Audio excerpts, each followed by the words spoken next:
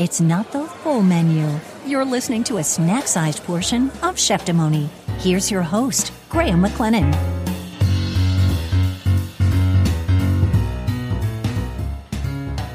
Welcome to your Friday, and thank you for joining me here again for the Cheftimony podcast. And if you're new to Cheftimony, thanks for being here as well. This show is all about food, but more than food, or in addition to food, the show is about stories. It's really about the stories that we can all share with each other through food. Now, over the years, I've been lucky to work both as a lawyer and to work in commercial and restaurant kitchens, and so many of the guests on the show tend to be either chefs or lawyers.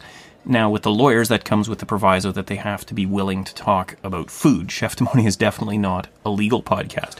Sometimes, though, and today's show is an example, I will put out a shorter episode, what I call a snack-sized portion of Cheftimony, just to keep you up to date with what's going on with the show. And on that front, I do have some updates, and I'll share those with you at the end of today's short episode. Before getting there, though, I want to talk about New York. It's just been on my mind lately, and I'm not entirely sure why, although I suppose there's plenty of reason for New York to be on my mind, what with the pandemic and the horrific impact that it has had on that city. May their numbers continue to move in the right direction. New York, if you're a long-time listener to Cheftimony, you'll know that my favorite city to visit, hands down, is Las Vegas. Heck, you can even visit New York in Las Vegas. It's just up the strip from ancient Egypt, and it's just down the strip from ancient Rome. Anyway, the real New York stands out to me like no other city. Maybe it's the immense size, maybe it's the sheer number of people in one place, which of course these days is not a good thing. It's creating many, many problems. But in happier times, and may we get back to those, or as close to them as we can, quickly, in happier times, what that huge population means, I've always noticed when I'm in New York, is that no matter what you love, you will find it in that city. So on the culinary side, of course, that means an incredible variety of options, and it means an incredible quality of food. So there are some places from New York that are on my mind. Here are some of them, just a few of them.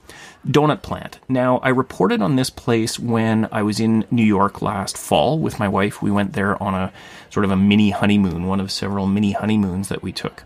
Now, Donut Plant, they've got wonderful donuts, as you might expect, and one that I felt I had to try, but I kept missing it, and that is their savory sourdough cacio e pepe donut.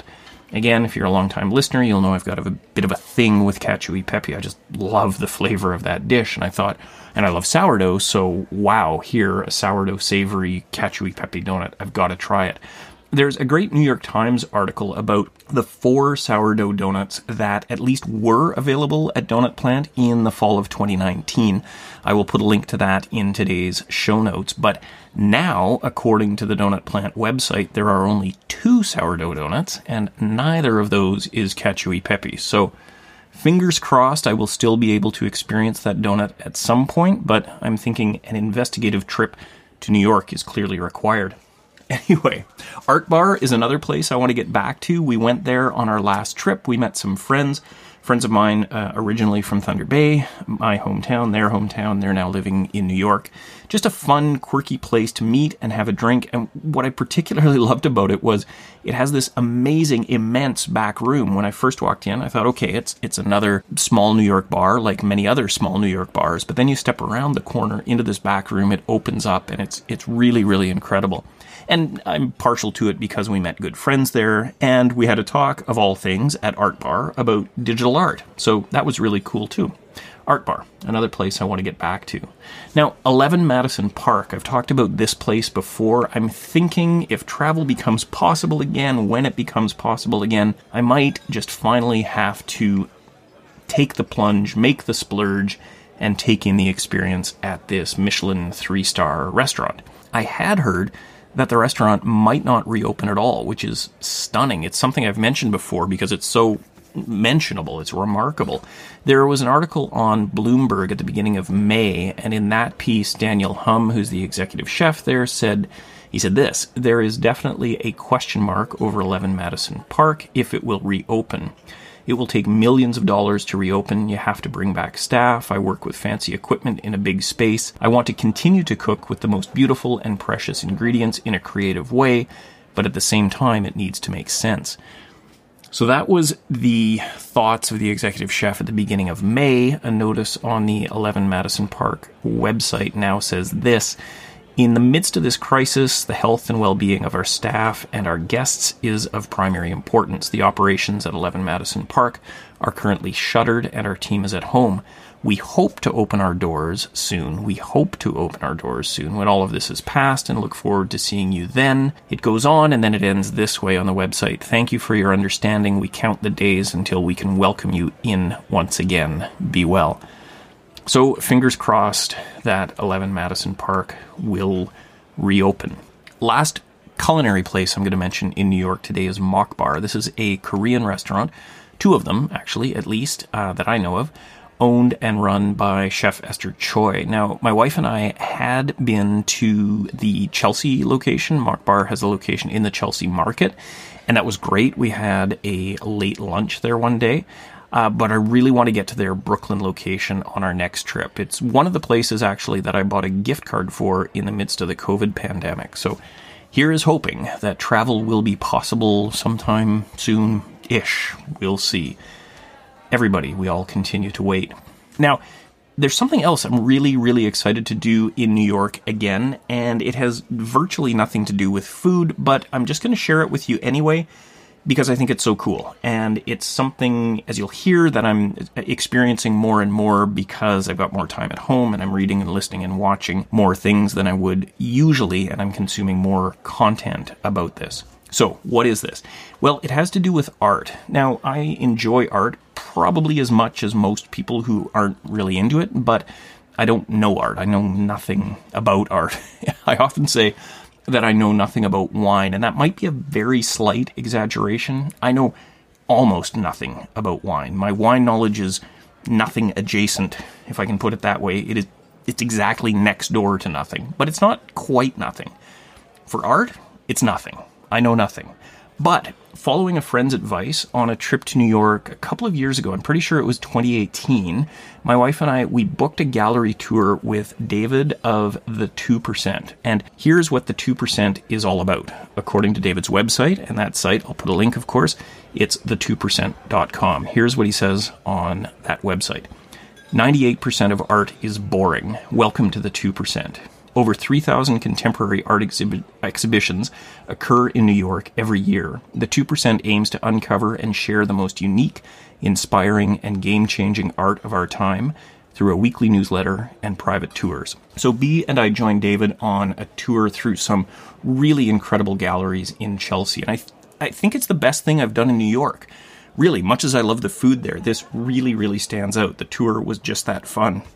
And on our most recent trip in the fall of 2019, we wanted to go again, so I emailed David. He was out of town, actually, at the time, but he emailed me right back, and he gave us a list of incredible stuff to look at in some of the galleries, again, in Chelsea. So we did a self-guided tour on David's recommendations. Again, really incredible, a wonderful experience. So now, with the pandemic and with having more time to, as I say, listen and to read and to watch things, I'm consuming David's writings and his videos. Check out his YouTube channel, definitely. It's fascinating. I think it is so well done. So if you're curious about how the whole art world works, or you just want to see some amazing stuff, check out the 2%. And if you find yourself in New York once travel opens up again, definitely book a tour with David. He only takes small groups. It's 1 to 3 guests, but I think it is so worth it, the 2%. All right, until I can get back to New York, and of course to Las Vegas, I am going to keep reaching out virtually to chefs and lawyers and to others to create more episodes of Cheftimony. So on that front, I did speak recently with a good friend from British Columbia who's now living in Nova Scotia, on the far opposite side of the country, looking at the other ocean. And we had a great talk. My friend has what has got to be one of the sweetest cooking gigs I've ever heard of. We had just a wonderful talk about it. I'm extremely jealous. But I'm also very excited to share that interview with you because it really does sound idyllic. I think you're going to love that discussion. That will be coming up soon.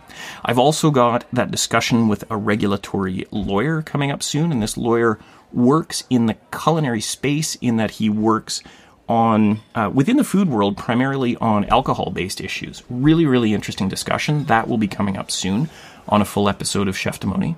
And I've recently connected with a chef in Detroit. I'm really, really excited to speak with her. I'm planning to do that later this month, later in July, so keep an eye out for that episode either later this summer or perhaps into the fall.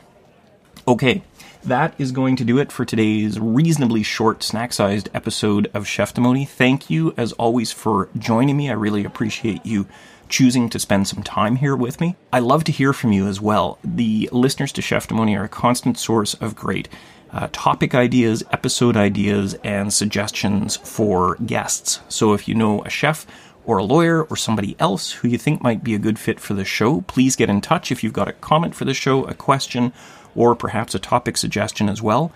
Also, please get in touch. You can do that on social media. I'm most often on Instagram. You can also find me on Twitter and Facebook. Those are all under Cheftimony. You can also find me on LinkedIn under my personal, I suppose, account, Graham McLennan. You can find me there on LinkedIn. Feel free to contact me through any of those 4 social media or just send me an email to graham@cheftimony.com.